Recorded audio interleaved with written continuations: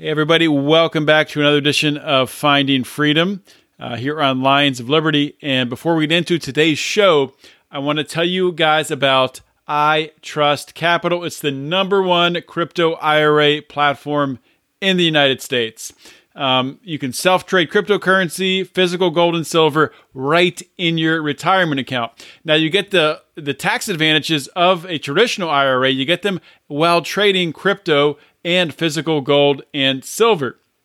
As an iTrust client, you're going to be able to log into your account and self-trade 24/7. Transactions are executed in real time and settle in seconds. They offer more than 25 crypto assets and they're growing. They have transparent pricing. They have the lowest and most transparent costs in the industry by far. And they post the fees right up front so you can see them. iTrust is secure. They use Coinbase custody and Curve to secure your assets. iTrust also has over 1,500 overwhelmingly positive reviews on Trustpilot. Now, here's the kicker, guys. Special offer here. All you got to do is visit itrust.capital/lions and sign up today, open an account, move money from an existing 401k, whatever you got to do, and you're going to get $100 of Bitcoin when you fund your account. Go to itrust.capital/lions to sign up today. Also, if that wasn't good enough, another reason to sign up, guys, iTrust got rid of monthly fees. We can announce that this week. No more monthly fees, $100 in Bitcoin. Move your money today. Do it now. We are born free. And we will die free. The time in between, though, that's complicated. In that time, governments, institutions, and our egos will limit our ability to find true freedom in this life. These are real stories of real people overcoming the odds, persevering in justice, and unlocking their potential. Welcome to Finding Freedom. Here's your host, John Odermatt. Hey, what's up, everybody? John Odermatt, your host, Finding Freedom here, and got a little bit of a different episode for you today. I'm actually going to be playing a portion of an interview that I was on a couple weeks ago on the In Liberty and Health podcast with Kyle Matovsik. Hopefully I'm saying your name right, Kyle. I'm sorry, buddy, if I'm getting that wrong. But I really enjoyed the conversation I had with Kyle, the back and forth.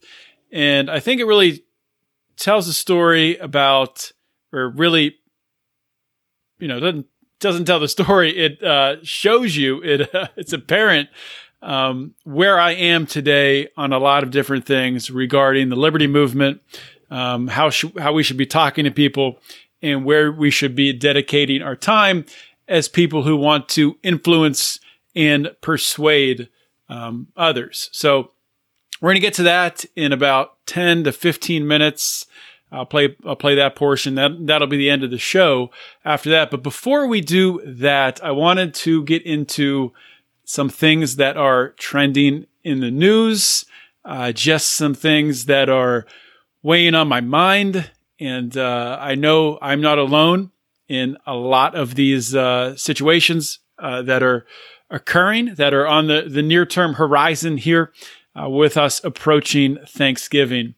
And, one thing I wanted to talk about first, I almost forgot. I actually did forget to put this in my notes. So I'm gonna bring it up here. I sent a tweet out the other day.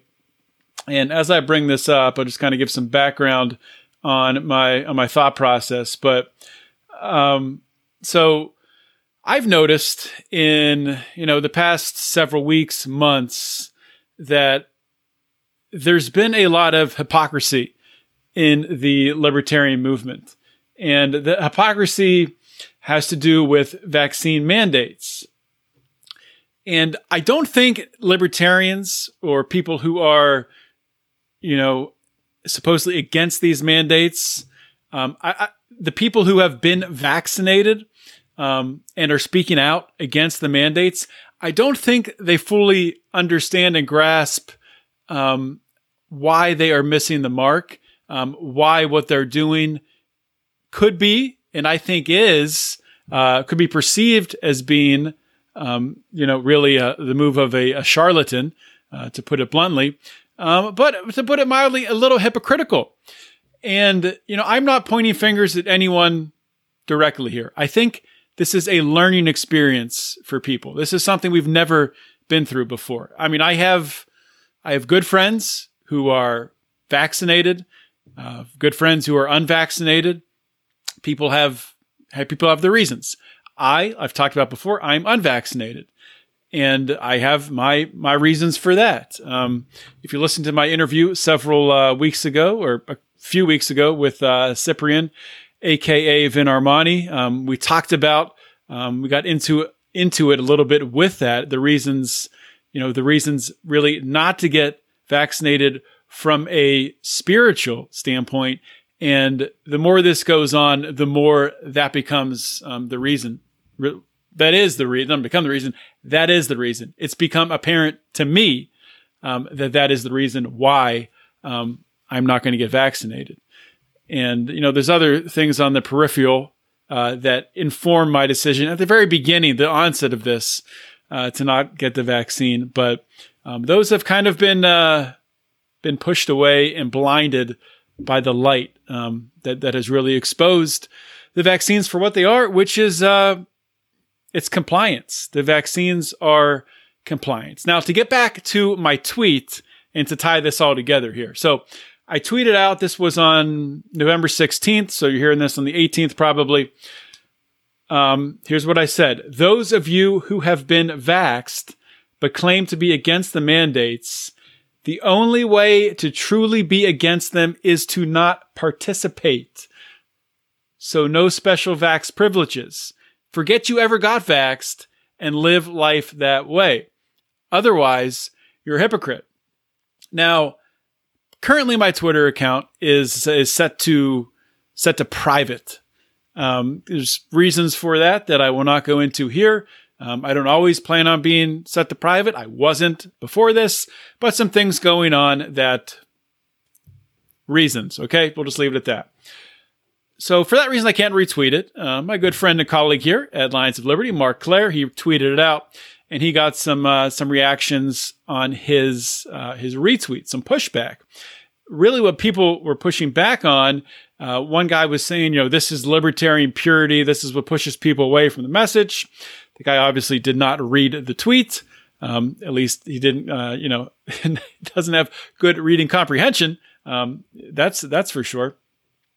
And, other people, another person coming back saying, well, what happened with me is, my wife is an NPC and she's for the vaccines. And, the guy's basically saying he would lose his family, if he didn't get vaccinated, and, et cetera, et cetera.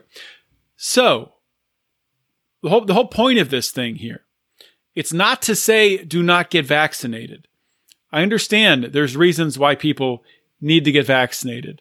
Health reasons, things of that nature, whatever. It's your decision. You do what you got to do. But I will say this, if you're going to get vaccinated, be it for a health decision, be it to go to a concert, be it to keep your job, okay? Be very, very honest about that. Be upfront. Say it too much. Say it often. Be very public that you are vaccinated and you are using the system, this caste system that has been created, a public-private caste system, which is excluding people who have not been vaccinated. Be very, very honest that you are using the system to help yourself, to better yourself.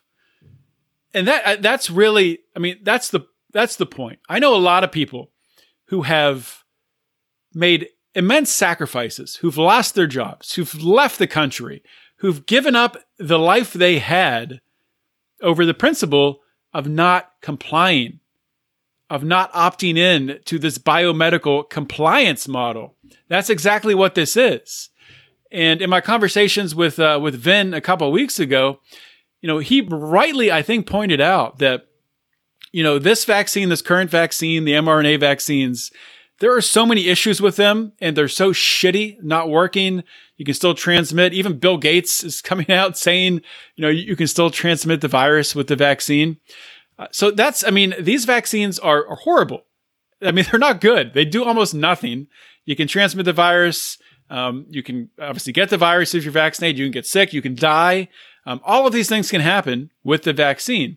On top of that, healthy people, young, healthy people, especially young, healthy males, especially ones who are athletes and who exercise a lot, soccer players, things of that nature, are at incredibly higher risks to a vaccine injury, myocarditis or pericarditis, than the COVID risk. It's not even really close. So with all of that said, these vaccines probably, this is sort of like a test run. That's what Vin talked about, and I agree with him. This is probably a test run. And what we're going to see happen is a year, 2 years, 5 years. I don't know. I think probably closer to a year or 2 years. We will see this same compliance model, the same vaccine passport system, public, private, expanding more so into private, into the Walmarts and the Targets and the things of that nature. It's going to be a safe vaccine. It's going to be safe. It's going to be no issues with it. It's going to be about compliance. It's going to be about getting you into that system, into that biomedical system. It's going to be about getting you to opt into the system. So what people don't understand is they are taking the vaccine at this point in time, and they think they can have it both ways. They think they can get vaccinated and then turn around and say, hey, but I'm not in favor of you forcing anyone else to get vaccinated. You don't have credibility. You can't go out to the bar, go to a concert, go on a trip with your vaccine when someone else who's not vaccinated can do the same, and then go ahead and say, well, you know what? I don't think that there should be mandates, but I'm just going to go into this, special vaccinated club over here. And, I'm going to get a back massage, get a beer, have a good time. But this is terrible. This whole system is just terrible. It's a terrible system. I'm going to go to a concert and see my favorite musician perform. And, the vaccinated can't come in, or the unvaccinated can't come in. But this is a horrible system. I'm just going to go enjoy this stuff over here. But it's a terrible system. Just terrible system. What's happening? It's not going to work, guys. It's not going to fucking work. Okay? So if you're vaccinated and you want to speak out against mandates, and there are high-profile libertarians, I'm not going to name any names, people on Fox News, maybe on Kennedy, not Dave Smith, not Shane Hazel, who are vaccinated, from what I can tell, because they've been in the studio, and they're speaking out against mandates. Now, first of all, you lose credibility that way. You got to be upfront. Now, who knows? Health issues, things of that nature. Of course, people get vaccinated for different reasons. I get that. But you got to be explicit about what's going on. And you know what? Maybe you should take a step back and say, guess what? If my unvaccinated brothers and sisters cannot come into this studio, then I'm not coming in your freaking studio. You can shove that studio right up your asshole. Okay? Interesting times, my friends. Okay, let's turn the page to Thanksgiving. Thanksgiving, a great time. And I'm already speaking for almost longer than I wanted to. Let me get a quick drink here. I did have several more things I wanted to talk about. Anyway, I always think like I do a solo show and it's going to be hard to have stuff to talk about. And then an hour later, shit, what happened? So I do want to leave time for that interview at the end with Kyle because I want to promote his show and I really enjoyed speaking with him. So we will get to that. But before we do that, Thanksgiving, guys. So how many of you are dealing with a situation going home for the holidays, for Thanksgiving, or maybe for Christmas, something on the near-term horizon where you are very, very worried about what's going to happen? What's it going to be like? Maybe you're unvaccinated. Maybe you don't know what the conversations are going to be like. Maybe you don't know if you'll be allowed to go to Thanksgiving dinner. Maybe your family will single you out and make you get a test. Maybe your whole family will want to get COVID tested before you can gather as a family. Maybe your family's going to want everyone to wear a mask around the dinner table and pull it up and down between bites of turkey and stuffing. So my advice to you, and the advice that I've given myself, and I'm going to be running into some similar situations like that over the holidays. I will never out anyone in my life for any reason. Anyway, I'll just leave it at that. So the advice that I've kind of formulated on my own and with input from some close friends of mine is that I think, number one, the family that you are closest with, even if there's disagreements on the table with things politically, COVID, Joe Biden, whatever, maybe they don't like your Let's Go Brandon t-shirt you're wearing at the Thanksgiving table. I don't know. I think honesty is very, very important. And I don't mean in a aggressive way, in a shouting way. Understanding, first of all, what you believe in and why you believe in it. And being able to say that succinctly, calmly, to your family, to your friends that you're going to be meeting with. And they might be hysterical about some of your beliefs, about some of the things you are saying. You cannot become hysterical. You have to stay calm. You have to maintain your cool. If you need to, walk away. If you need to, I highly recommend not, staying out from the table and leaving, but it's much better to stand out from the table and leave, remove yourself.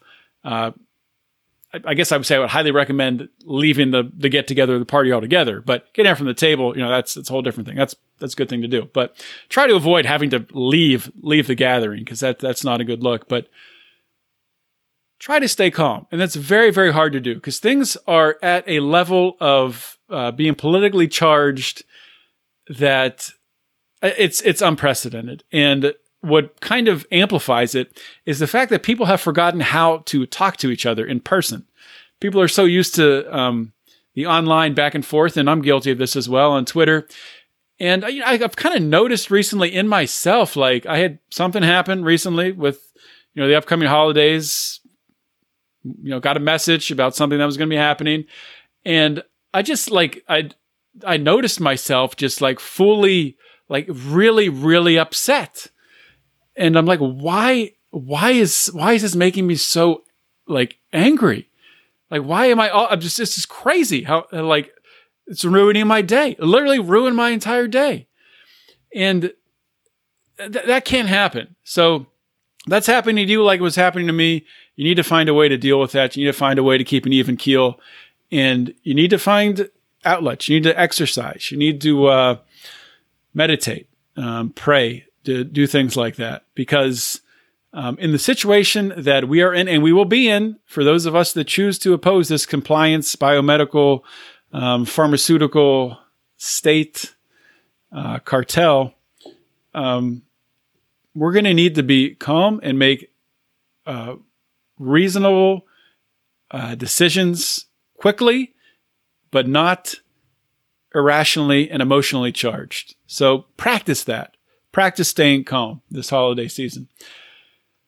What else? What else did I want to talk about? I did want to talk about the Kyle Rittenhouse trial, and I actually held off on recording this until today. I'm recording this Wednesday night, right before we do our boring podcast with Brian, Rico, and Howie. Because I was hoping that the trial that there'd be a verdict, but there's not a verdict, which is okay. I think really the fact that there's not a verdict is probably a good sign for Kyle Rittenhouse. I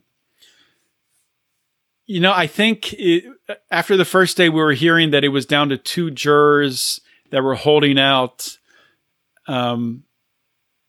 declaring him, innocent or not guilty, I should say, of these charges, of these murder charges. And the reason, allegedly, that they were holding out because they were afraid for their life. So I predicted that many times that that's really the one thing that could burn him.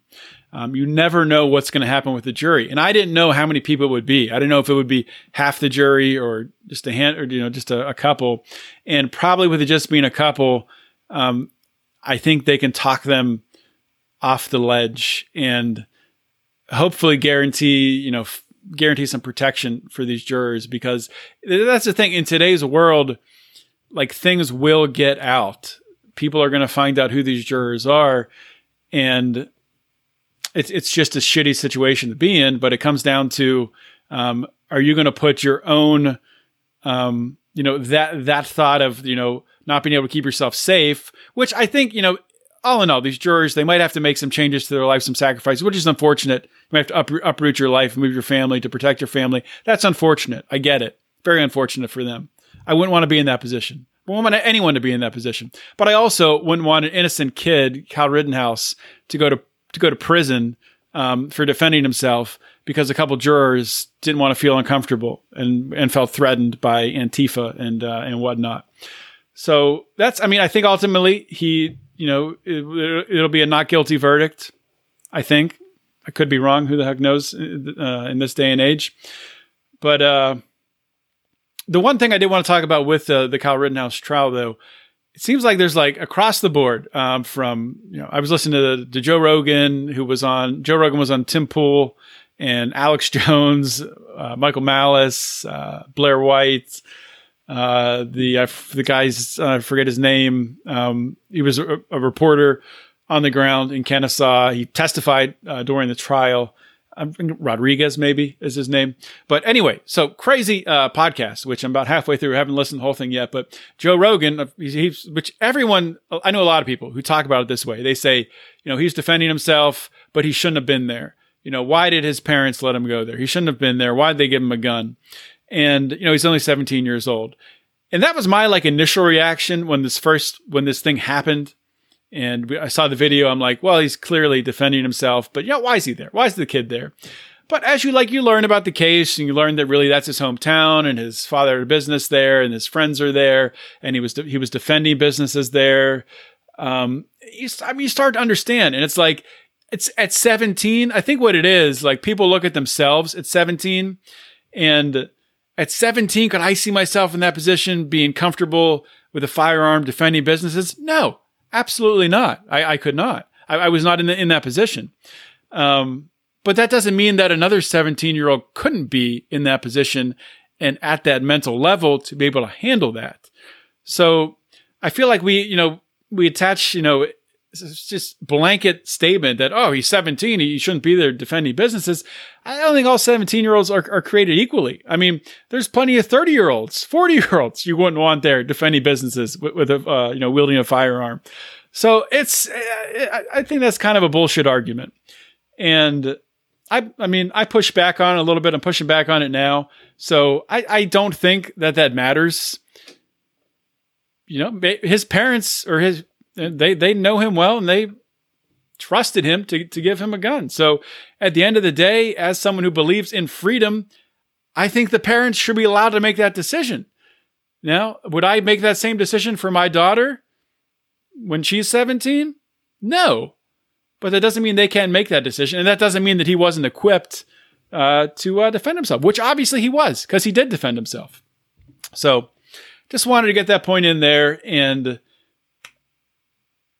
I don't know. I was going to talk more about, how vaccines don't work, and there's all kinds of evidence out there. And, I'm not even going to really get into that right now. One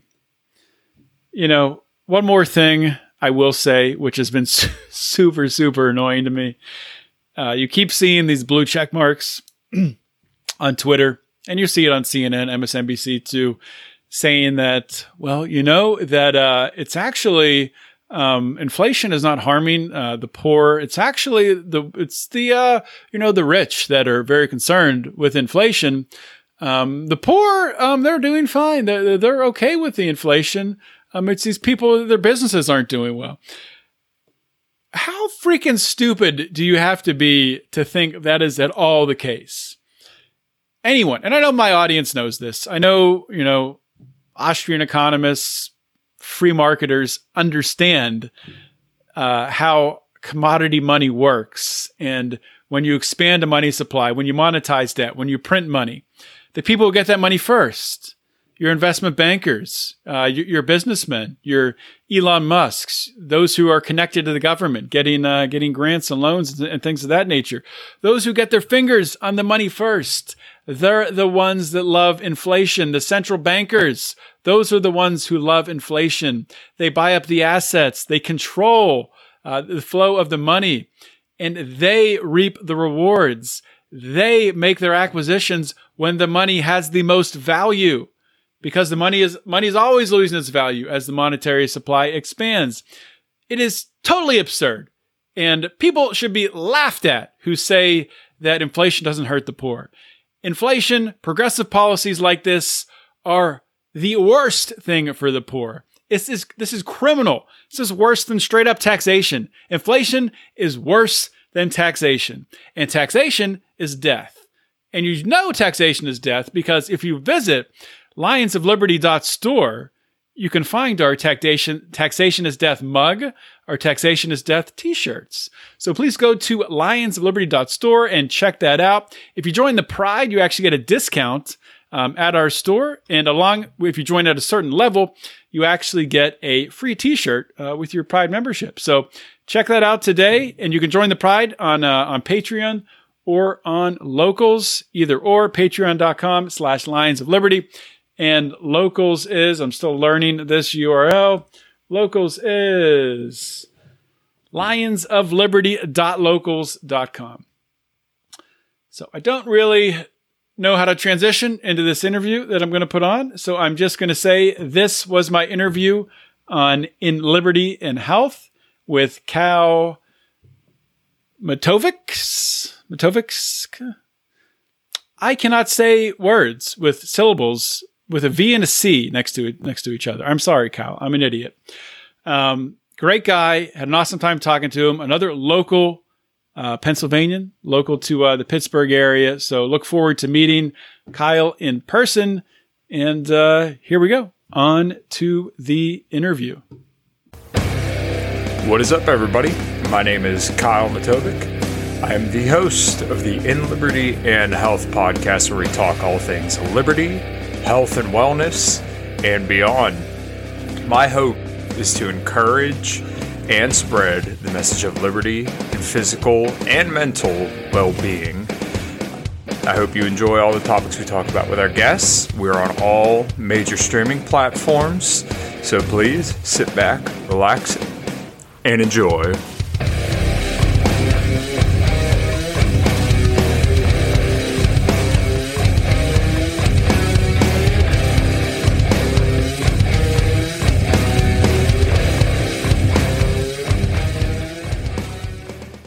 What's up, everybody? This is In Liberty and Health, back for another episode. I got John Odermatt here from Lions of Liberty, Finding Freedom, formerly Felony Friday, Finding Felonies, something like that, right?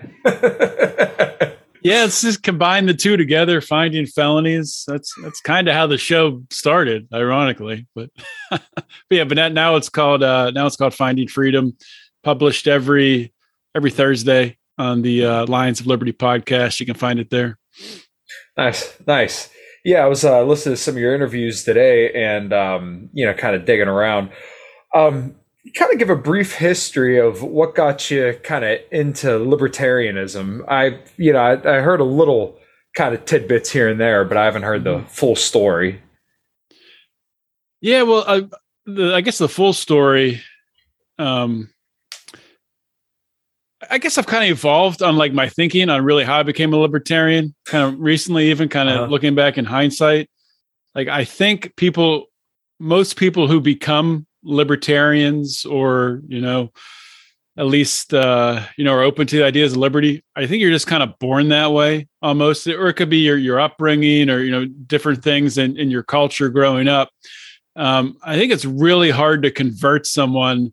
It does happen though, because I've met people who are like, diehard socialists and then become libertarians. So I was always, I was raised in a sort of an independent household in the way that, politically speaking, in that my dad was more Republican. My mom was more kind of independent minding, looking at candidates. And like growing up, when Ross Perot ran, I was in like third or fourth grade, something like that. And I volunteered to be the person who like spoke for him in our class election. So I was always open to like looking outside the two parties, looking for, different solutions. But in high school and college, I went down, hardcore neocon path, and I was a big George W. Bush supporter. And I remember arguing with friends in college about, how we're going to spread democracy in the Middle East and how important this is. And it's like, looking back on that now, I'm like, oh my God, it's so embarrassing. Yeah. But I think like when things changed, it obviously comes back to Ron Paul. I mean, for everybody, it seems to be that way. Yeah. But it happened through my friend Mark Claire, who, a lot of at Lions of Liberty, posts our Monday show. And Mark actually learned about Ron Paul from one of our other friends at Lions of Liberty, Howie Snowden, who was a congressional page. And Howie wasn't a page for Ron Paul, but he'd met him when he was working for another congressman, and just started reading his Texas Straight Talk that'll publish every week. And then Mark started reading that. And I didn't learn about it from Mark until I moved out to California after I graduated college. And I'm living out there. I was living in the Inland Empire area, which is in Riverside, Colton, California. It's about an hour or so east of Los Angeles. And Mark and Brian were down in LA. So I would go down there some weekends. I had a friend out in Palm Springs. I would go out there. It was a fun time, but I really didn't save any money, or I was pretty poor at that time in my life. But anyway, so what sticks out of my mind, one night, Mark and I met him at this dive bar not far from where I lived. I forget why we were at this dive bar. And it was early in the, run up to the 2008 election. So this is even like before really the primary season even kicked off. And I think Ron Paul had announced pretty recently around that time. And Mark starts talking about this congressman from Texas who he's anti-war. And Mark's telling me about the Federal Reserve and how, they're destroying the money, and how inflation is really just, this caused by the Federal Reserve, pump more money in the system. And I'm like, this Federal Reserve stuff makes a lot of sense, but a Republican who's anti-war, like what are you even talking about? Like what are you talking about? So like from there, that just kind of like, I got to figure out like who is this Ron Paul guy? What are these ideas? I've never heard this stuff before I identified as a Republican, so coming from the Republican side. So I just started digging, man. And I got really into watching Ron Paul YouTube videos. And that just took me down the path. And before I knew it, I was reading, I used to every day, first thing in the morning, I would read LouRockwell.com. Because that was like there weren't libertarian podcasts then. Yeah. So it was like LouRockwell.com. And then eventually the Daily Paul came along, which is really cool, like forum, where once we did eventually start our podcast, like that's where we got a lot of our listeners from. And when we had our blog, a lot of our readers would be directed there from the Daily Paul, which was it was like the beginnings of of this new liberty movement, which has kind of just continued to grow and grow. But yeah, man, it all goes back to Ron Paul. And I remember like the time that I bought all in was that famous Ron Paul, Rudy Giuliani moment when Ron Paul, talks about blowback. And, that just, I remember talking to my family about it, like after it, and they're like, well, Rudy Giuliani really showed Ron Paul what's what. I'm like, what are you talking about? Like, did you watch that debate? Yeah. But it's crazy looking back on stuff like that. Yeah, for real. I kind of came into the libertarian movement a little bit later.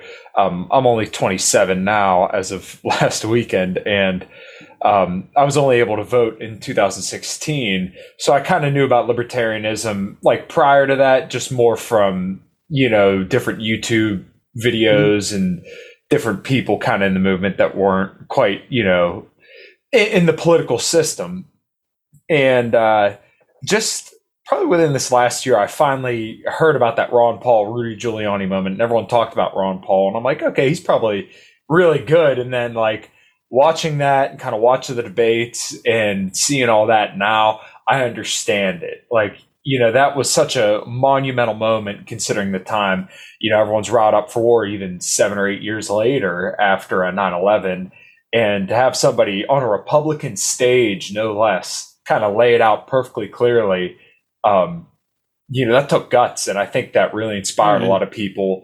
And that's what, much like you, brought many, many people into the liberty movement, kind of inspired them to keep going down the path.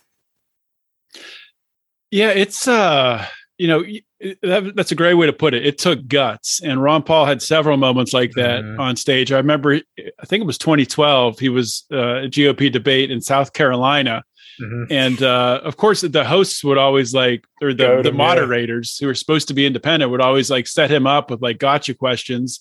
They'd be like, "Oh, so Dr. Paul, you're in favor of legalizing marijuana and heroin? Do you want people doing heroin?" And Ron Paul just played it off, and he's like, "If heroin was legalized tomorrow, how many in the crowd here would start doing it? Are you worried that you start doing heroin tomorrow?" Just to have the guts and the balls to just speak plainly like that. It was awesome to see, and in that time, it's hard to it feels like freaking decades ago, which it is really. It's more than 10 years ago since its first run, but the climate has changed so much with regards to the view on marijuana. I remember when I first told my parents that I was a libertarian, a small L Republican libertarian, and in favor of legalizing drugs. They're like, "Oh my God, legalizing marijuana! I can't believe that." But now, it's even my parents have come around on that. They would be in favor of legalizing, marijuana. So it's nuts how much that landscape just in that one aspect has changed. Also with wars, I think people have really woken up to the, destruction of the U.S. war machine. And I think we've seen that, with Afghanistan and the troops finally coming home from there. Right. And I think that's a lot of the luster actually throughout the last 20 years, because pretty much all the presidents campaign on being anti-war. Unfortunately, in effect, they usually never are. And it's very, very shocking to me that Joe Biden, of all people, a walking fucking corpse, is the one to finally do it. And this, I kind of rag on Trump a lot because I work with all boomer cons, and this is all I hear is that Trump was the greatest man since sliced bread. And, he was Jesus incarnate, and, he was anti-war. I've seen people literally say that there were no wars under Trump's presidency, which that's neither here nor there. But that's the media. That's the media's fault, which, that's what they do. It's propaganda. But yeah, most people, not even blame people to think that. You can point them to sources, antiwar.com, that'll tell them all about the horrible situation in Yemen. But that's by design.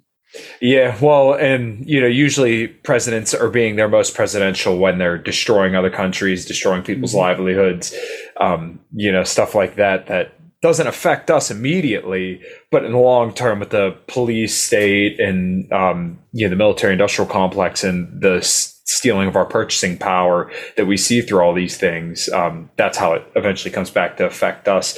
So I guess that kind of leads to another point. Let's kind of briefly touch on what inspired you to start Felony Friday. And I know you kind of pivoted over to Finding Freedom to kind of broaden your horizon there, but coming from a conservative household, as you said, that's kind of a strange thing because most conservative people, they're not very concerned about the police state. Little side note, it always kind of surprised me that conservatives were for the death penalty, because you would think people who are supposed to be for limited government wouldn't want government to arbitrarily decide whether or not people live or die. It's weird to me that conservatives would kind of bow on that or give that one away. But yeah, being that you come from a right-wing leaning household, what inspired you to go, look more into the criminal justice system? Yeah. So it's really two parts, but first I will say it is always surprising to me that conservatives are in favor of the death penalty. Also, because many are Christians, and the death penalty is not Christian. People will point to stuff in the Old Testament, but there's nothing Christian about putting someone to death for a crime. So, and I've done some podcasts on that in the past, some pretty good ones. But like my personal story, yes, I did grow up in, suburbia. We used to call, I grew up in an area, a town called Mount Lebanon, just south of Pittsburgh. And we used to call it the bubble, like, cause it was just like, your typical suburban bubble, like really, didn't have enough, violent crimes happening, or, of course there'd be like your, little high school, drug things that would happen, things like that happen at any high school, but for the most part, pretty insulated from. Trish had heroin in her purse or whatever. Yeah, exactly.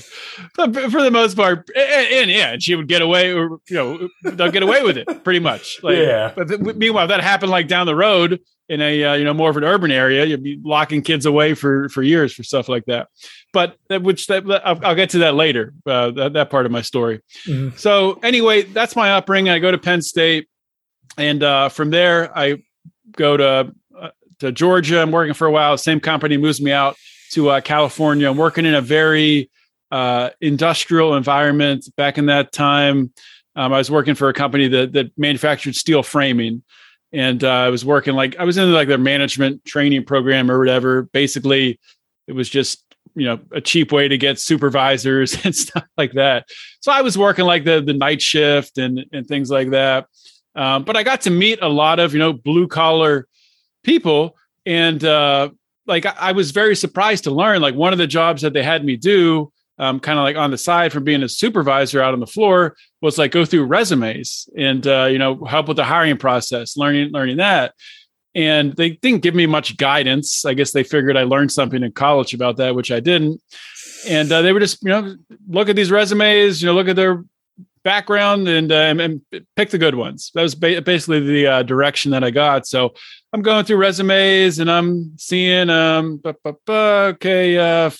pot possession, selling, put that one in the discard pile, misdemeanor discard pile, the felony discard pile. And it turned at the end of it, like 70% of these resumes are in the discard pile because these people had a criminal background.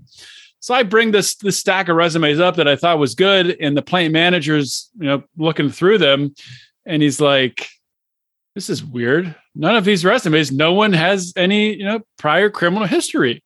It's really strange." I'm like, "Oh yeah, I got rid of those ones. I took those ones out." And he's like, "John, like half of the people out there on our floor working right now, have a criminal history." I'm like, "Oh shit, I did not know that." So that was like the biggest wake up call. And then from there, like over time, working out there for a couple of years and just getting to know people who'd been to prison, who'd had been convicted of these victimless drug crimes, learning the stories, just come and understand that they're people, just like you or I. I mean, maybe they made a mistake depending on how you look at it. A lot of these laws out there shouldn't even be there. But regardless, they, put themselves in a situation and they dealt with the repercussions from it, and they're trying to do better. So that was a big eye-opening experience. Fast forward, I moved back to Pittsburgh. I meet my now wife, and we're dating and all that stuff. And when we were engaged at this point in time, her brother, my now brother-in-law, was in college, and he got tied up in this. He wasn't even selling pot, but he got tied up in this undercover buy thing where this guy who he thought was his friend, probably he was set up by the actual dealer in the area to get his charges reduced. This is escalating by. So my brother-in-law thinks that he is just helping a friend out, or a friend of a friend, by getting in some pot. And it's like 7 or 8 undercover buys in escalating quantity. And they raid a bunch of these apartments. The only one they didn't find any drug paraphernalia or drugs in was my brother-in-law's. Everyone else they did. And I don't know how this happened. My brother-in-law probably had a bad lawyer, which it sucks, but that's what it normally comes down to. He ends up getting the harshest sentence. He did, I think, over a year in jail, and we had a felony from it. And then he did time in a halfway house. And I really got to see the system from that side, in that unless you have, when you're in that situation, unless you have a supportive family, friends, people who can, get you a ride to a job and things like that, help you find a job, family, friends, and things like that. When people do get out, help you get back on your feet. That's recidivism. That's like 90% of recidivism. People that don't have any support, which is most people who end up going to prison. And it's just a cycle. So after that happened, that really set me down that path to figure out and start wanting to expose really what was going on. So it started with just when we had our blog at lionsofliberty.com. Just every Friday I would write about, a ridiculous case, something crazy that was happening in the criminal justice system.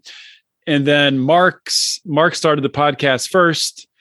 And we started seeing, wait a minute, we're getting like thousands of people to listen to these podcasts, but only like a couple hundred people are reading our blog. Why don't we just all do podcasts? So I started with Felony Friday a couple of years after Mark.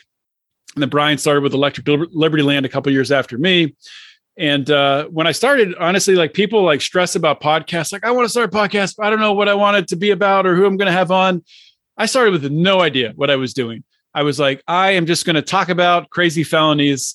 And somehow I ended up stumbling across a couple of guests, like someone who worked in the prison system. And then they introduced me to someone else. And then I met, somebody who was advocating for clemency for people who were in prison, and it just kind of snowballed. And I started just meeting all these people with these incredible stories.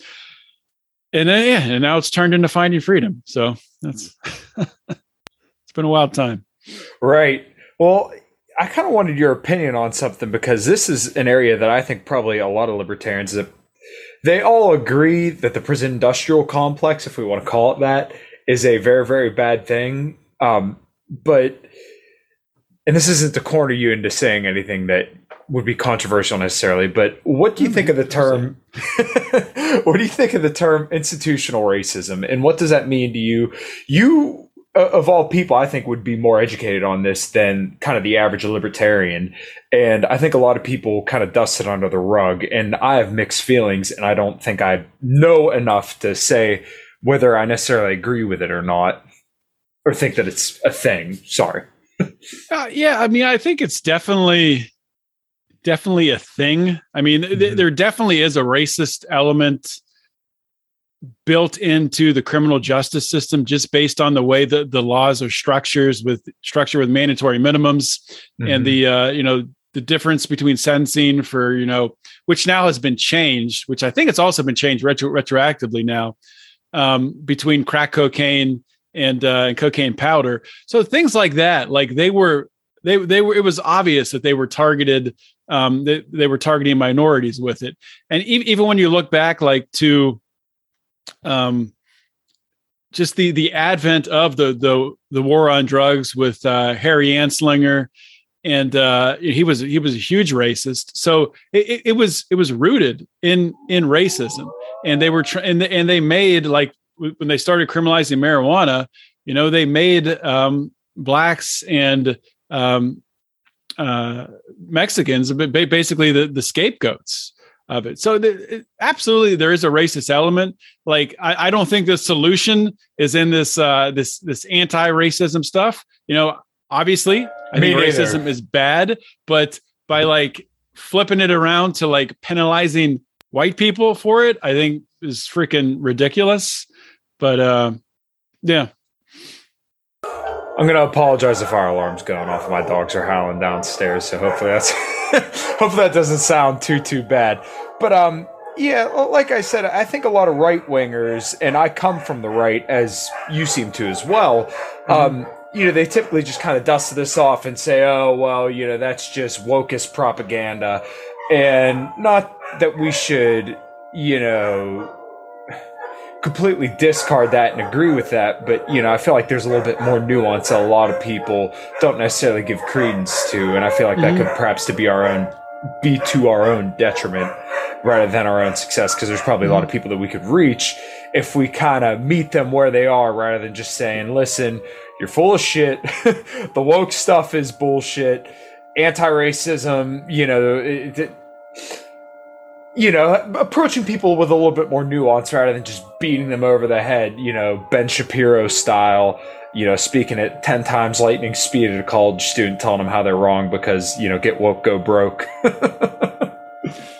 Yeah, no, I 100% agree with you. And I mean, people they want to cite statistics, showing that, based on, population density, that it's actually, the same amount of, white males and black males that are incarcerated. And getting in a show like that, I think really misses the point. I mean, a lot of it just comes down to, the way our population is spread out. I mean, in our urban areas, we have more police, we have more people. And I mean, that's where a lot of that's where your minority population is in urban areas where there is a larger police presence. And the way you're going to police in a city is a lot different than the way you're going to police out in the country. It's just totally different. So I don't know, a lot of this stuff, you can't even like glean a ton from it, but I think it's really dumb as libertarians to focus our message. Like, I'm trying to think of the best way to say this. Like, our message should not be that, our primary message should not be that, the primary problem with the criminal justice system is racism, because it's not. I mean, right. The primary problem with the criminal justice system is we have too many freaking laws. I mean, that is the primary problem. I think that's a good way to put it. And I posted a status today because I was thinking about this a lot over the last couple of weeks.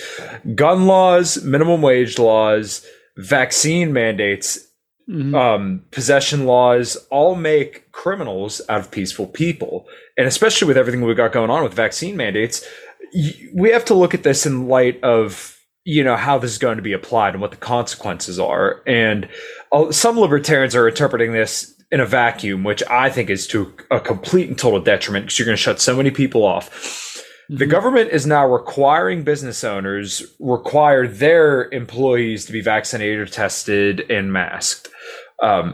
You are making criminals of peaceful people. These people did not do anything wrong, but now they must pay a fine. They have, an obligation to punish their own employees by fiat of the state, on an arbitrary declaration, which, once again, now what happens if you don't want to pay the fine? Are the police going to come in and arrest you because you chose not to pay the fine over a vaccine mandate? I think that's something that not a lot of libertarians are hitting on. And it really is, a failure of our movement if we're not going to kind of pounce on this opportunity to spread the message of libertarianism. Yeah, I don't know how this is going to play out with this fine for the vaccine mandate and they bury it in there too, that now if you're not vaccinated, I guess starting December 3rd, I think, which is coming up pretty quick.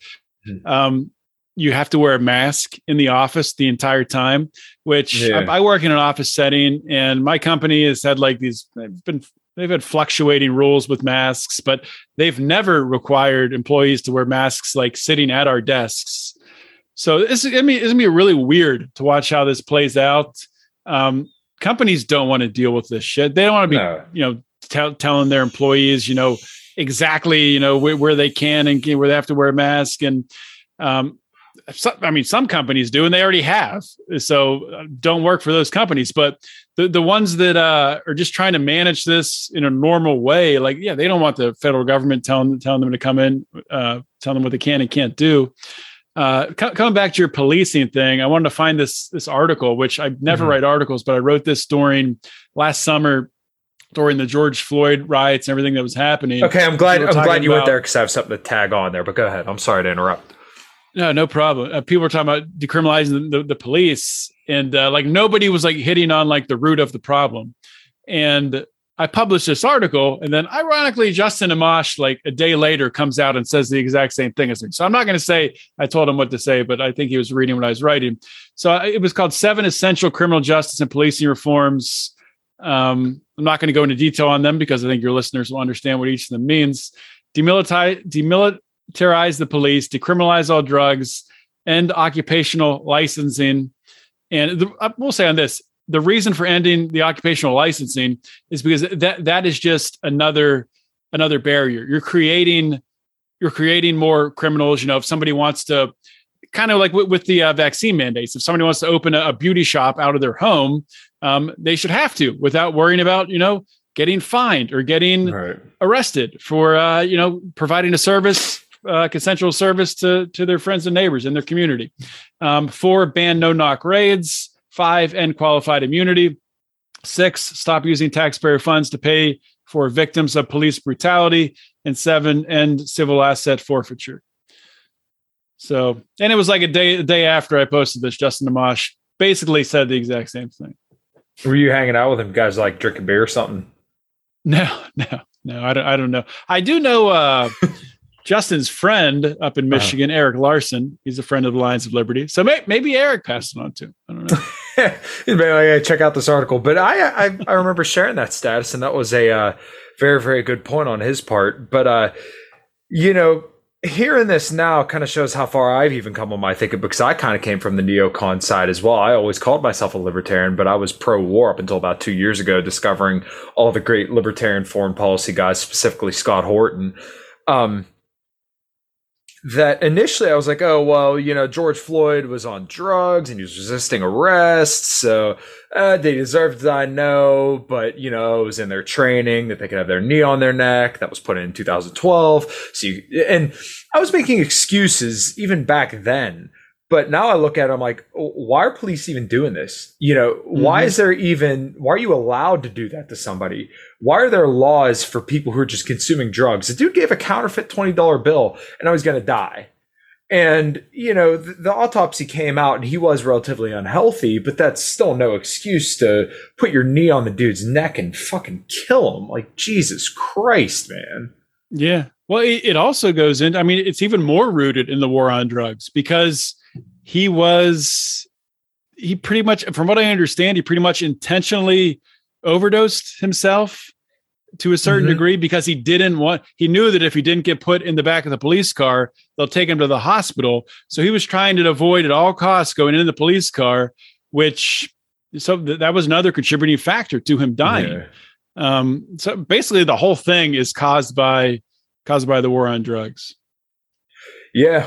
Yeah. And I remember reading articles saying that you could see the vehicle moving around, and that was probably because, once again, he didn't want to get caught with the drugs and had the drugs in his system.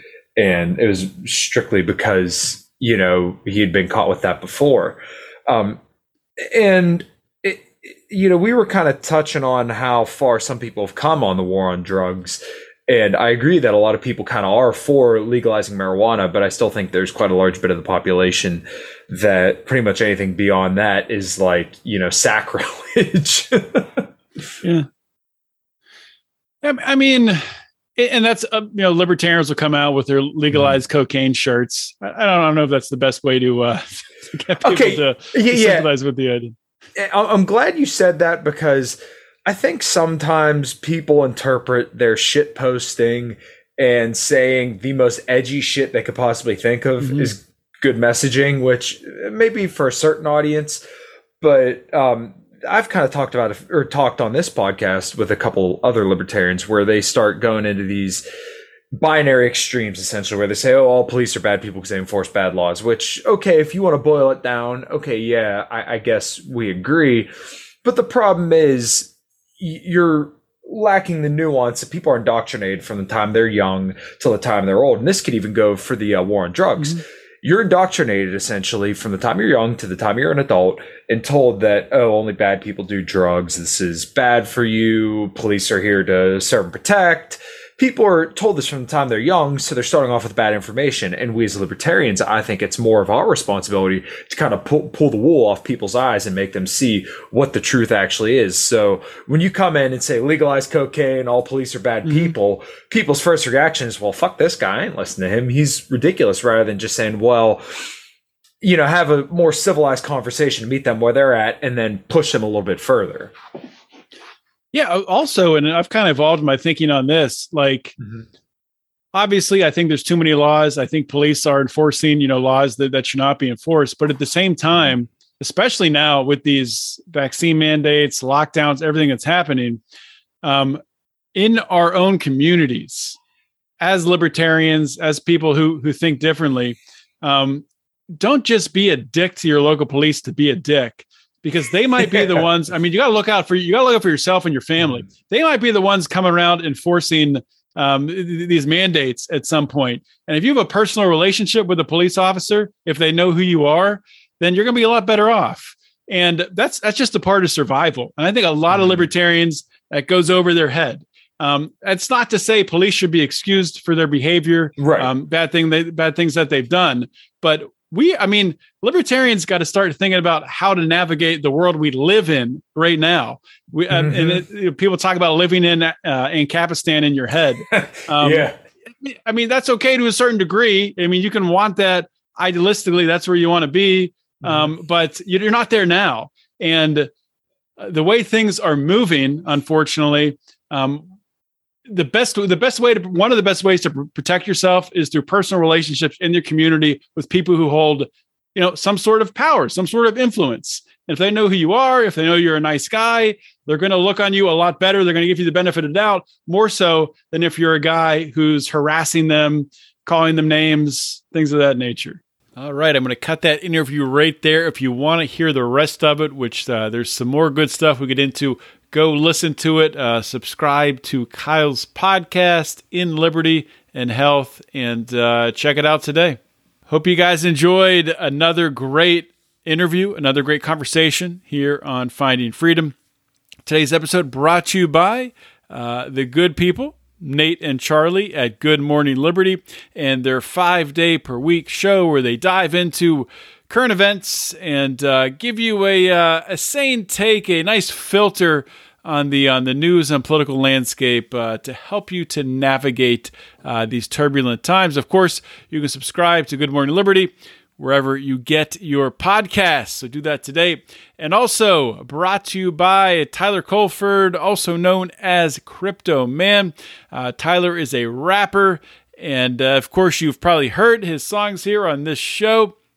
Tyler's been a longtime supporter of us here at Lions of Liberty, and I want to encourage you all to go and find his work on iHeartRadio, on Spotify under Crypto Man, YouTube as well. Check him out, listen to his music, share his music, and thank you, Tyler, for the support.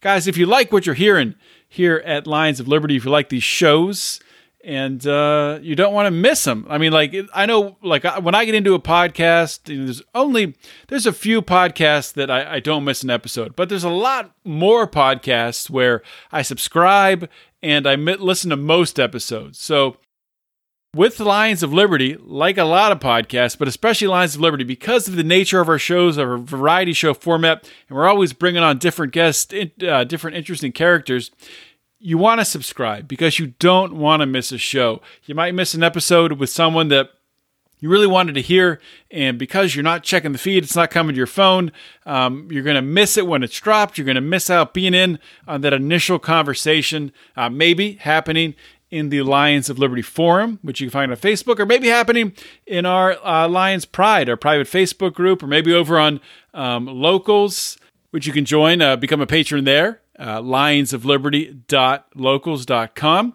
Or if you're a patron fan, you can go to patreon.com/Lions of Liberty and join up there. We have a bunch of different levels you can join at, get access to the show. You can sponsor shows. You can even produce shows at a certain level. Of course, all the merchandise, all that stuff, you get that at certain levels too. Or if you just want to buy our t-shirts, we got some great designs. Check them out, lionsofliberty.store. Guys, it's been a great show. Hope you enjoyed it. And I will see you all next week. In the meantime, remember to keep your head up and the fires of liberty burning.